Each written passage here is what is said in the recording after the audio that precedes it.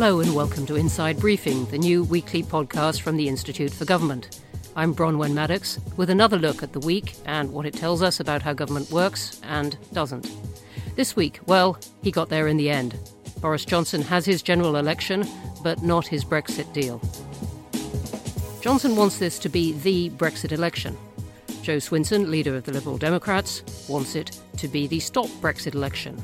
And Jeremy Corbyn, every sign shows, wants it to be the Don't Mention Brexit election. So what happens during this 6-week battle, and what does the result actually mean for Brexit and many other things? To shine some light on it all, I'm joined in the studio by some of my IFG colleagues. Joe Owen is director of our Brexit programme. Hi, Joe. Hello. Joe, you wrote a piece about the Royal Mint this week. What has that got to do with Brexit? So this was about our Brexit commemorative 50p coins and now how we are on to at least our third design as the date keeps changing. So we can't get a commemorative issue with all three of the dates on 50p pieces. And you just heard her then. Dr. Catherine Haddon is our in-house historian. Hi, Kath. Hi. On last week's show, you predicted that nothing would happen this week. So close? I was right for a few hours, a few days even, because I said that the withdrawal agreement wouldn't be brought back, that they wouldn't pass the Fixed Term Parliaments Act. I've said it already, Joe. Votes on a general election, that the government might go on strike or threaten to go on strike, and they did do that for a few days, but everything has. All right. So changed. from the government's point of view, quite a lot of nothing happened before finally the election. Yeah. And also joining us is Dr. Hannah White, our Deputy Director. Hi, Hannah. Hello. Hannah, you used to be a clerk in the House of Commons, and presumably when people announce a general election, that means a very long holiday. I think it used to mean that. I think these days, although there are no MPs, now that once Parliament's dissolved, actually it means a frenetic bout of activity getting ready for the next lot and getting everything in place so that they can hit the ground running once they arrive. So is the House of Commons essentially empty now? I think what's probably happening is they're taking this unexpected, or perhaps expected, but we didn't know exactly when, period of time to do a few emergency repairs. If you get a few weeks with no MPs, you run around trying to stop the Palace of Westminster falling down anymore. Is it like in school when you have inset days and the teachers are in but the kids aren't in? Yeah, the staff will be in. The select committee staff will be... Who are the will kids, though, in this? Oh, that's up to you to choose, Bronwen. The staff will be preparing for the new committees and so on coming back. I mean, let's remember they have worked so hard. So I imagine they'll be fitting holiday. They'll be fitting in some leave if they can. There's 6 weeks of campaigning out to come right now. On this week's podcast, we're also talking to David Lidington, until a few months ago, really the Deputy Prime Minister, but now stepping down as a Conservative MP. A key battleground of this election is going to be public spending. Next week was meant to be the Chancellor's big moment, standing up to deliver his first budget. We're now not going to have that, but we are going to have a lot of talk about public spending, a competition of promises from both parties, and I'm going to be joined by Gemma Tetlow, our chief economist, to hear her big idea about tax and how the parties approach this. And we'll be joined by our colleague Gavin Freegard for a surprising and educational musical interlude. You can find Inside Briefing every week on iTunes, Spotify, Acast and all your favourite platforms. So do subscribe, and if you get a moment, leave us a review on Apple Podcasts. Let's talk about the unavoidable, the general election, and what it might mean for Brexit and for everything else. Kath, let me start with you. How will this Parliament be viewed by history? It's a really difficult one. So we've got 2017 to 2019 Parliament that, on the one hand, failed to come to any decision over Brexit. If you remember back in the spring, we had these indicative votes where they were given a range of options and none of them passed the threshold. Mostly, it's been about trying to stop the things that it didn't want to happen. Which, by and large, it's been pretty successful in doing. Which is the other side of it. It could be remembered as the Parliament that managed to avoid a no-deal Brexit and, actually put the government under pressure. And remember, it was also a minority government. A minority parliament. The Liberal Dems have grown over the course of the parliament. Labour and the Conservatives have shrunk. So there's all these ups and downs. But, when we stand back, as people in other countries do, they've been watching this theatre on their televisions for months and months. Do we look at this as failure? Do we look at it as the failure of the British system? Or do we look at it as Parliament reflecting what people actually think and MPs actually doing their job? Yeah, I think it's quite important, actually, that so much of the action has been in Parliament because it's been a real focus for the public on it. All the stuff stuff that we do around talking about it. Hannah and I are frequently tweeting about complex parliamentary procedures with all our colleagues.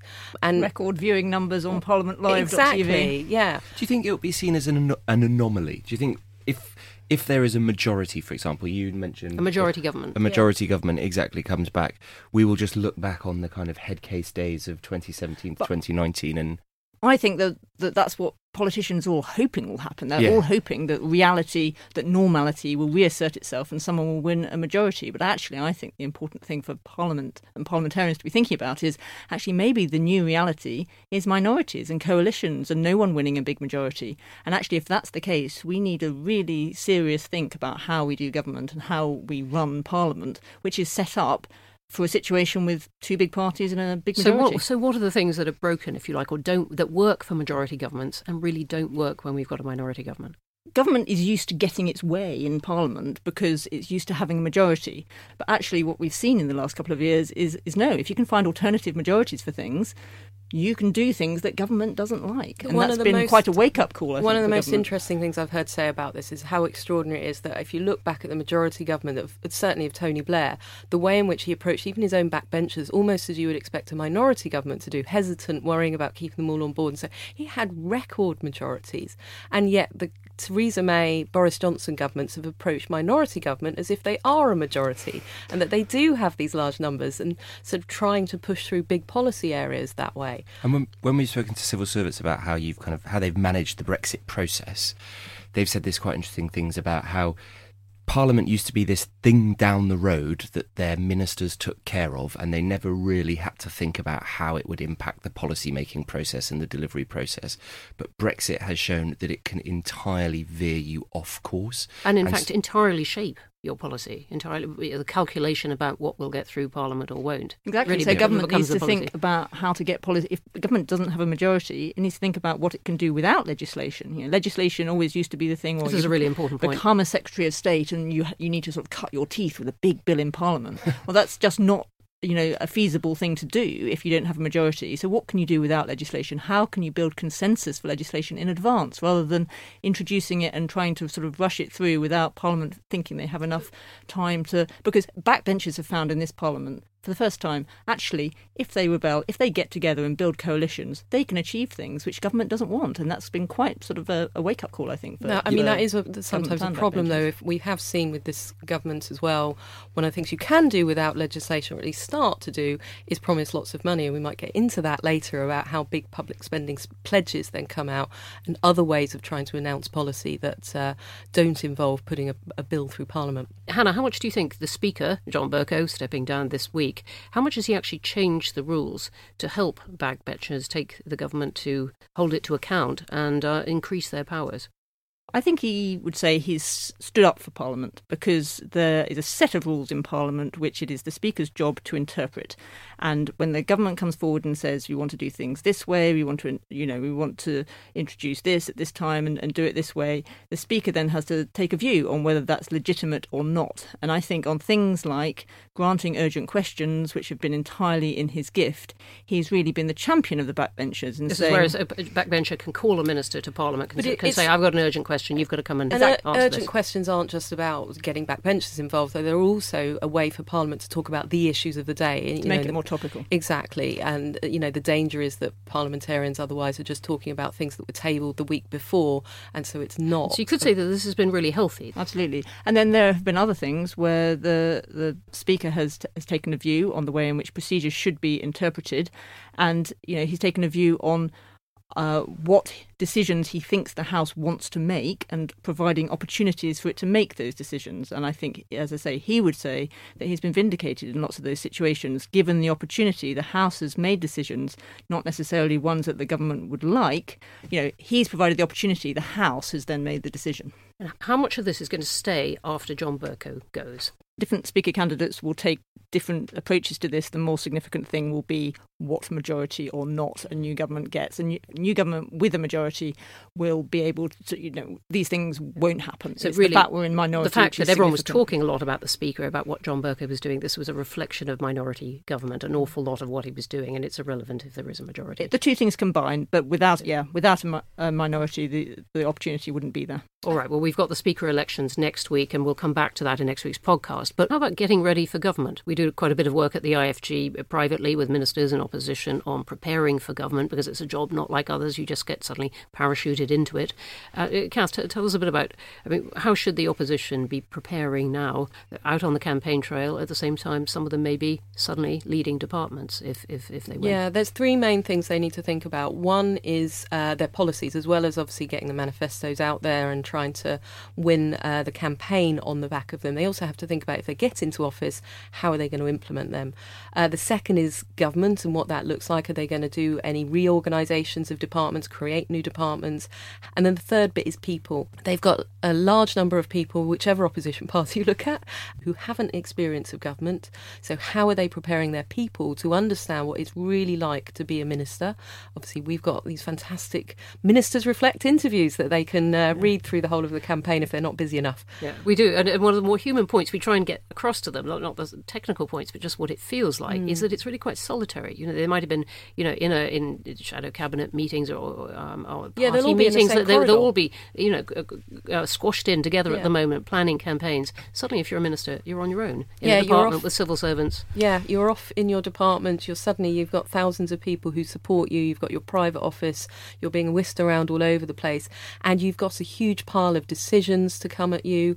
A lot of briefing material. It's a very steep learning curve, and it has a big impact on your personal life as well. Suddenly, private office takes over your diary, organises everything from sort of, doctors, dentist appointments to basically getting home of an evening. So there's a huge amount to it. Well, we're just at the beginning of the campaign. We've still got 6 weeks to go. But if we just try and take a snapshot of what might happen and the consequences for Brexit, Joe, is it fair to say that really everything from no deal to Remain is in some way possibly on the table? Yeah, everything's on the table. 3.5 years after the referendum. 3.5 years after the referendum, 6 months after we were supposed to have left, every single option is on the table in this general election. I think if you assume that it's kind of either likely to be, no offence to the Liberal Democrats, either Conservative or Labour who enter number 10, the big question I think for Labour will be, what does their deal look like that they want to put to the people in a referendum? We still don't know many details about what it is they would actually try and negotiate. For the Conservatives, I think the thing for Boris Johnson will be, yes, getting back into number 10, but also what the parliamentary arithmetic looks like, because it's not just about scraping through the withdrawal agreement bill, which he could do if he had a very, very narrow majority.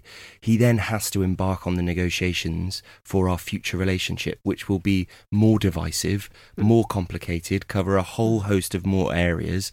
And so having a very tight majority with people in the party who have different views that you cannot afford to upset or lose is much, much more difficult than having a safe majority of even just 10, 15 where you can upset a few people. But also you have to think about the different variations, because the Conservative Party, if they come back, they don't have that majority, or even the small ones, do they again look to the DUP for support? If it's Labour, they have to be thinking about what kind of support could they get from either Scottish National Party or Liberal Democrats, whether supply and confidence or coalition. The Liberal Democrats have said that they won't go into coalition, but you've got to be thinking about all the different scenarios if you're Labour at this point. And for the Conservatives, that's your route to no deal, isn't it? That you end up with a minority government, you don't have enough numbers, and you've got to call the DUP up, having previously not being too nice to them over the last few weeks.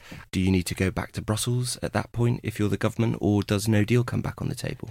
Well, we'll keep coming back to all these questions in the coming weeks. But, Hannah, I just wanted to pick up one other thing that did obviously happen this week, and that was the first report into the first stage of the Grenfell inquiry. What should we make of that and of public inquiries? Whitewash, or really the best way to go about looking into these things? The IFG has done some work on public inquiries in the past, and one of the things that we have pointed out, and which has really come through, I think, from this first inquiry report, is the fact that public inquiries can do really good work, really thorough investigations, but actually the problem is that the recommendations they make, which may be excellent recommendations, don't always get implemented. And once the inquiry has finished, accountability for delivering those recommendations isn't necessarily there. Who's making sure they get implemented? This inquiry report said that there were past fires where the lessons from those fires hadn't been learnt, and those failures were repeated at Grenfell.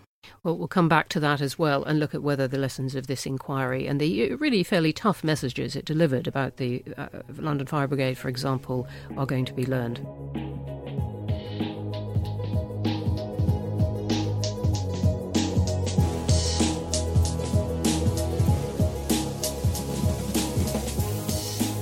Now let's take a look at this week's big idea. Tax. We might grumble about paying it, but without it, governments couldn't pay for all the services that we rely on. But is the tax system actually working? I want to turn now to Gemma Tetlow, our chief economist, who's been writing on this for us for some time. And Gemma, tell us about why this is a big problem for modern countries before we get into some of the intricate detail about tax and the government now. The difficulties of designing the tax system and keeping the tax system up to date with the modern world is a problem that faces not only the UK government but governments around the world. And there are a number of reasons why this is quite difficult. There are various economic and behavioural trends that are undermining the existing tax system, so meaning that governments are less able to raise even the same revenues as they raised last year. So what kind of things are changing? It's things like, for example, our trend towards using more fuel-efficient vehicles. That means that we raise less money from fuel duty than we once used to. Which has been one of the big engines, sorry for the pun, of government tax in the past. It's a decent chunk of government money. At the moment it raises about £28 billion a year.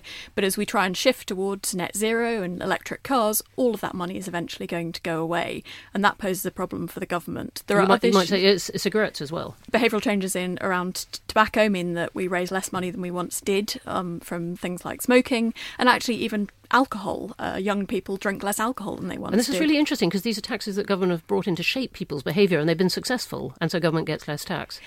Yes, we shouldn't necessarily think about this as being a failure. Government did try and tax these things precisely because they didn't want people to pollute through using fuel or through smoking. However, it does have implications for the way that government funds public services and welfare.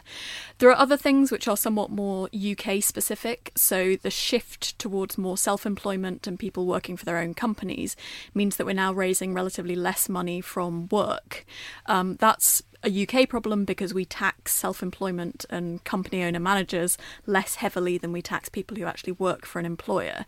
And actually the design of the tax system has encouraged more people to go into self-employment, and that is also undermining the amount that we raise in taxes. And what's the effect of the ageing of the population that we hear an awful lot about? The ageing of the population is particularly putting pressure on public spending needs. So it means we need to spend more on the NHS, more on social care, public pensions as well. But at the same time, it means that we have fewer people in the working population. That is undermining the amount we raise in tax revenues. And it's getting harder in some ways to tax companies. Something that's bound to feature in the election, but companies might choose whether or not they recognise that they have to pay tax in the UK or try and register some of their business somewhere else. Taxing multinational companies is a big problem for the UK, as with other governments. And the issue there is that if the UK tries to raise taxes on multinational companies, they have a choice to try and shift their profits elsewhere.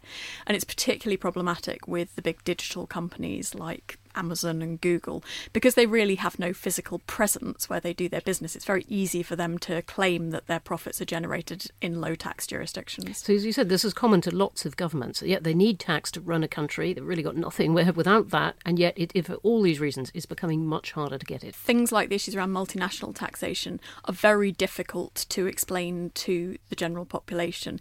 It creates this impression that why aren't these big companies paying their fair share of tax, which makes it even harder for governments to sell the message to the electorate that you need to pay more tax. You personally ought to pay tax, but Amazon, well, we're just finding that a bit too difficult. So let's jump right back to the present, or to next week. We were going to have a budget. Sajid Javid, the Chancellor, was going to stand up and tell us his first budget. Now he isn't. Does it matter that we're not going to have a budget? Yes and no, I think, is the answer to the question. I'm not going to make an economist joke.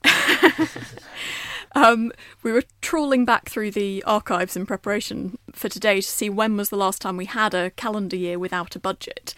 And I think it's right to say that it's been at least 119 years since that has happened. So there's no year since 1900 when a government has not passed a budget in a calendar year. Often more than one. Indeed, often more than one. And so that's the no part of my answer. The IFG has said in the past that actually it's not good for governments to tinker too frequently with the tax system, and we've in the past encouraged governments, and Philip Hammond stuck to this, to have just one fiscal event a year rather That means than one budget or spring statement, but not both. Is that because the politicians are always sort of tempted to bring rabbits out of hats in order to do exciting things with budgets, which they don't necessarily need to do, more tinkering than is otherwise required? It's a particular problem in the UK that governments use budgets to command the headlines and use it as an opportunity to pull out surprise tax policies and announce small giveaways to gain public support. But they always seem to backfire, or regularly seem to backfire. There was the VAT tax, pasty tax. Is it a political benefit, or is it actually sometimes a kind of tripwire that governments fall over when they announce surprise things through budgets? I think politicians and chancellors like it because they think it's the one opportunity they have to really command the headlines.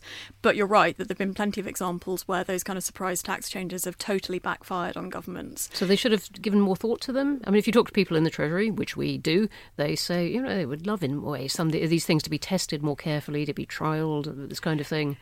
Is that too purist? It can sound a bit purist, but actually other countries do a lot more of that. And it is a way of testing and making sure you haven't missed some major problem with the policy. In terms of whether they should give more thought to it, I mean, the VAT on pasties that Joe just mentioned is a good example where we know from former advisors and Treasury officials that this was a policy that had always been on the list, and every chancellor had always struck it off on the grounds that it raised very little money. And how do you tell the public why we particularly need to tax pasties as opposed to anything else in the world? And for some reason George Osborne allowed it into that budget, and it turned out to be a big mistake, probably not because of a lack of thought and no amount of pasties advice or sausage rolls he could eat after that to make up for it. Gemma, where's government going to get taxed in the future if it's brought in these taxes, some of them called sin taxes, that have got rid of the sin? Partly that's a political question. Obviously, it's a judgment for future governments about whether they want to try and make up these revenues that they might lose to maintain the size of the state as it is, or whether they want to actually scale back public services instead.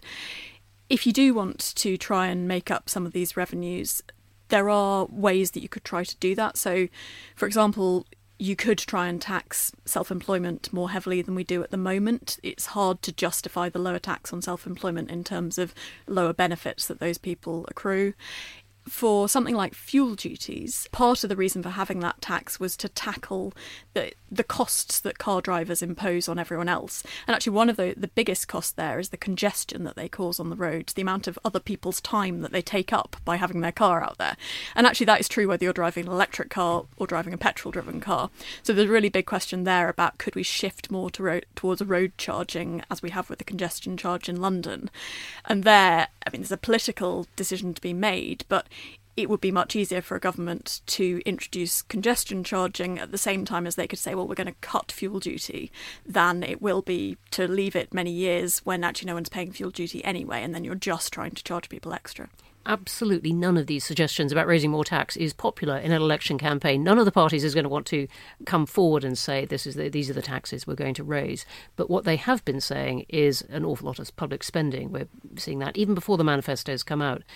Do you think that these public spending promises that we've had so far are credible if parties aren't going to raise tax? Can they just ramp up borrowing? In the long term, they are not credible. If you look at the long-term projections for what you would need to spend on particularly health and social care to maintain the kind of services that we offer at the moment, that is not consistent with the sorts of revenues that you would raise from the current tax system. The last year and a half, we have seen very little discussion of the issue of raising taxes. If you go back to June last year when Theresa May first announced extra money for the NHS, at the time Philip Hammond was talking about the need to... He was the Chancellor then. Seems a long time ago. It does seem a long time ago. He was talking then about the need that the public would have to pay for some of this through higher taxes. But actually, because the fiscal and economic forecasts were revised upwards last October, the government didn't have to actually announce new tax rises then. So it got a bit of a break then, but those are still hanging there. Let's remember as well, this is quite a totemic issue historically in British politics. You go back to 1992, Labour's tax bombshell was a huge sort of propaganda win by the Conservatives that, got them. You then had Gordon Brown came in with sort of talking about prudence. And then Theresa May's so-called dementia tax. Well, and also, it was a big blow to her in the election. Exactly, and the Conservatives in 2010, it was all about sort of austerity and reducing the deficit. So for a long period of time, parties have been approaching elections talking about how careful they will be about public finances, about public spending. And that seems to be changing, which is quite extraordinary. And it's changing for both parties. Is that, again, Gemma, because of success that actually the deficit has come down, if not the debt? We're definitely in a very different world for the public finances ahead of this election than we have been ahead of recent elections, because George Osborne and then Philip Hammond were very successful in reducing public borrowing to a level below where we were before the financial crisis. That has allowed Sajid Javid to now say, we've sorted the borrowing problem, we can turn the spending taps on again. There isn't a short-term issue with public borrowing. The question really is, looking a bit further ahead, are the sort of spending promises that the current government has made and that the Labour Party are likely to make in a manifesto campaign consistent with the current tax system? The answer is probably no, but we may not see all of that discussion happening in the election. And part of that is because we actually haven't got updated public finance forecasts. So the official forecasts at the moment paint a rosier picture for the outlook for public borrowing than probably is really the case, and that's going to make it easier for both the main parties. We should get these forecasts then, shouldn't we? The Office of Budget Responsibility has to publish by law 2 forecasts a year. The cancelling of the budget means that they now haven't published any forecasts since last March. The government could have asked them to publish the forecast that they had been working on ahead of the now cancelled budget. The Chancellor has chosen not to do that. Unfortunately, that does mean that the public are much less informed about what's really going on in the public finances, and undoubtedly the economic outlook and the borrowing outlook has deteriorated since the OBR published those forecasts in March, and they would look worse if you publish them now. So we should all clamour for them to be published. We should do.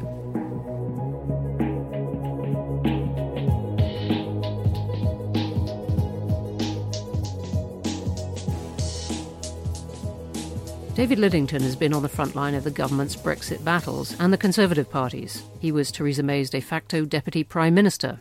Like so many Tory moderates, he's now decided to call time on his career in the House of Commons. He spoke to Kath Haddon.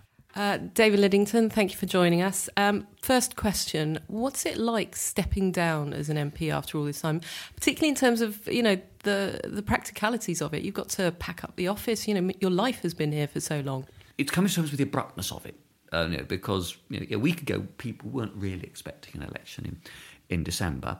But the key thing for me was always not about this election. I've been up to fight this election and serve a bit longer, but could I make a wholehearted commitment to a full 5-year term in the next Parliament? And I was of the view that there are other things I want to do with my life while I'm still got the energy and the fitness to do that. And that was my reason.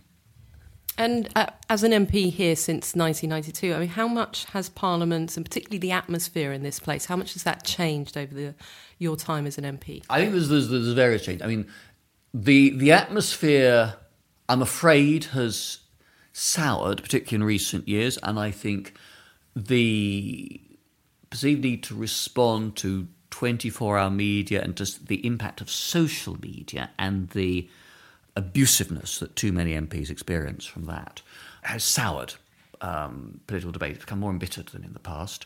Against that, I think Parliament now is a less hierarchical place. We all say that the culture of deference is over. That applies to this institution as much as any other. And in terms of the way the place functions, one of the biggest changes has been the fact that select committees are now elected by the House, particularly the chairs of select committees have to be elected on a cross-party vote of all MPs. And that has made them more powerful and more independent than in the past when the whips basically stitched it all up. I think that what John Bercow's done in the chair to use urgent questions and emergency debates to insist that we debate what is in the news has been a real benefit to Parliament. And the other thing I've seen that has pros and cons to it is the change the Blair government brought in, which is to make all bills subject to a programme motion, in effect to have automatic guillotines for every piece of legislation. Now, when I first came in John Major's time, you were routinely here till the small hours of the morning, and very few people provide the most lucid contributions to debate at that hour. But sometimes there have been bills where I felt debate's been rushed, important amendments have not been thoroughly debated and explored because of programming. So I think the Parliament always needs to keep in mind whether they've got the balance right. Well, let's talk a little bit about also your party and how much that's changed, because you are not alone as MPs stepping down at this time. And you've got to ask, how much is the Tory party changing at the moment? And do you think those changes are quite fundamental after this election? As with everything else, time will tell. I've been encouraged by the Prime Minister talking publicly about having a One Nation manifesto, by his emphasis on key social policy issues, NHS, social care, schools. I think the Conservative Party has suffered from a erosion of its membership. I think the big challenge for the Conservative Party is that everybody's saying, well, you have to get Brexit done. It's, well, OK, well, first of all, there's a big European negotiation after that. But then how is the party going to address those social policy challenges at a time of dramatic and very fast economic and technological change? And how does the Conservative Party start to win more support amongst the groups in society where we are under polling at the moment? It is something that should worry every Conservative that in the 2017 election you had to get to 47-year-olds before you found an age cohort where more voted Conservative than Labour. So it's not just saying, oh, the students won't vote for us, they'll grow out of it. But if we're not getting the votes of people in their 20s and 30s and 40s who are paying taxes, who hold responsibilities at work and in their families, we have a serious problem. We're underpolling amongst women. We're underpolling amongst our country's black and Asian minorities. Talking about Brexit then, just for a moment, do you leave office with any sort of regrets or frustrations in terms of you were there at the centre for a long period of time? You know, was there more that the government could have done? Was there more that Parliament could have done to have delivered Brexit by this point? I think that in terms of delivering it, the problem I found in the various roles I had was that people were not willing to compromise. But I think too, particularly over the last 2 years, there's been a real problem with people getting into trenches. One of the things Boris Johnson has done, I don't feel comfortable with every aspect of his deal, but he has actually, for the first time, got a package that has secured a majority. OK, you're a historian also. At some point this Parliament is going to get evaluated, the 2017 to 2019 Parliament. Will it be the one that couldn't deliver a Brexit, couldn't agree on it, or will it be the one that saved the country from a dangerous no-deal Brexit? Good question, and I think we'll know better when the official papers are opened in 20 years' time, because what we don't know is how the government thought about what was going on in Parliament. I know what was going on in Theresa's time, but actually I don't know what's been going on since she and I both left office in July this year. I think it will be remembered as a Parliament of great frustrations. The outcome that the electorate delivered in 2017 meant that it was horrendously difficult to form any sort of government at all. Now, I think for that reason, I do think that after the 2017 election, an opportunity was missed to reset policy and to try to steer things in a more overtly consensual direction. The problem is that I'm not certain that would have worked well, because the Labour Party was and is led by Jeremy Corbyn, and I get on fine with personally, but does not sort of take easily to the idea of cooperation with the Tories. And the Liberal Democrats are still going through the hangover from the coalition experience in the 2015 election. So even had we made more of an offer at the start, I'm not certain that there would have been the response. OK, just final question then, looking ahead. You've said that the only way to settle Brexit is for Parliament to agree a way forward. Do you think there's a prospect of that, or are we heading for another hung Parliament? I think there's a prospect of doing it. I certainly will be campaigning and hoping for a Conservative majority that actually gets the Prime Minister's deal through. And then we can go on to phase 2, which is the trade and security cooperation with the EU, is actually by far the most important element of the negotiation. But it's possible it's up to the voters. What I get back from voters in my patch is that they're absolutely pig sick of all this. There are a lot of people now who, when the dreaded B word comes up, just reach for the off switch or change channels. So that needs to be sorted. And then there's so many other problems that we need to face. And when I was at the Cabinet Office, what I saw, and it's still going on now, is how much civil service time and energy and resource is being sucked up into the maw of the Brexit issue, when I want the clever people in the civil service also to be looking at prison reform, at how we deliver good, sustainable ideas on social care, how we modernise our NHS, how we equip the country to deal with economic challenges that digital technology and globalisation are proposing. Digital is shaking up white-collar industries now in the way that robots shook up factory floors, production lines a decade ago. So massive challenges. And at the moment, Brexit's absorbing so much of our energy and attention, we're finding it difficult as a parliament and in government to do justice to those other issues. So we need to get Brexit moving on for that reason. We at the Institute for Government love our data. We're always telling the government it doesn't produce enough of it. Charts, graphs, intricate tables of statistics. We love making them. We love to share them. We even put out a chart of the week. But it's hard to convey the beauty of a chart through a podcast. Or is it? Luckily, Gavin Freegard, a programme director at the Institute and our data guru, has found a way. Gavin, welcome. Thank you very much. And you're bringing us our charts in the form of music. Indeed. And just remind us, if you don't mind, where you set out to take your team on an away day after a bruising deadline. Well, we thought it was only fitting to head to a town in Kent which was called Great Chart. Unfortunately, the beast from the east put paid to that. This was in quest of standing in front of the sign. Exactly. We knew that would be very, very good Twitter content. But somebody did also suggest we should try Chartwell next, which might be slightly safer. Where's that? I think that's also No, don't go there. All right, Scotland. all right. Gavin, tell me about the chart you want to talk about. So who'd have thought charts would work so well in a non-visual medium? So the one you're about to hear again, another chart that we've been using quite a lot recently, is showing the sort of it's a step chart showing the cumulative number of House of Commons defeats that different Prime Ministers have experienced. So very topical. Let's give it a listen. So this is Jim Callaghan. And what you're going to hear at this point, you'll sort of hear a chord when it's the start of a year, and then you'll hear notes rising for each cumulative Commons defeat.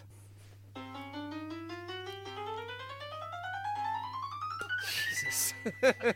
Theresa May next.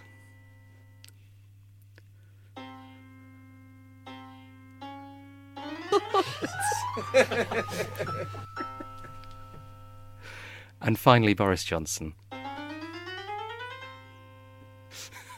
Really, so the health of the government or the success of the government, it would be just one note, repeated. And exactly, and I think when we look at Prime Ministers like Attlee, Cameron, Blair, Thatcher, they have relatively few defeats over their time, so it's actually quite close to one note. But then, strong of course, and stable, if you like. Indeed. Next week, Kath, maybe you can sing the history over. Actually, the worst thing about it is that Gavin was singing these to me last night. I was, that is true, and Yeah, I apologise wholeheartedly. I can see this taking off, the sound of data. There must be a musical in it. If anyone's tempted, I'm his agent. It's nearly the end of the podcast. Before we go, one final question to the panel. This week has had loads of events. What should we look out for next week? Hannah?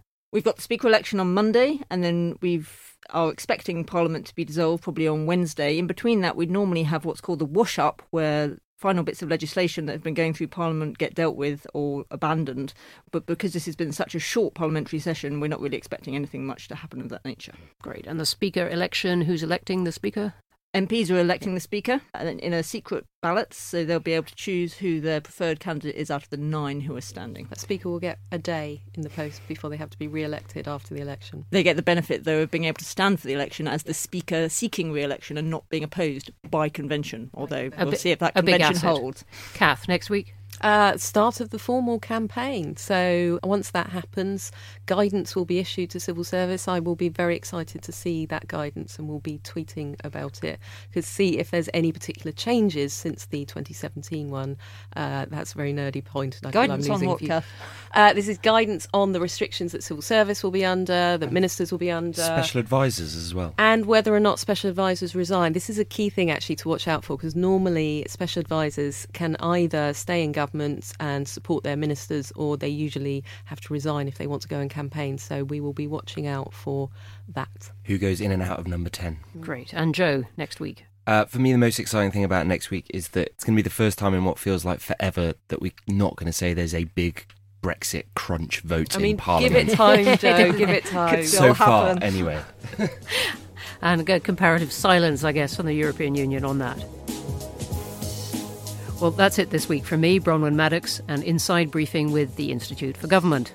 You can find us on Apple Podcasts, Spotify, and all podcast platforms. Don't forget to subscribe so you don't miss an episode, and feel free to share the podcast and leave a review.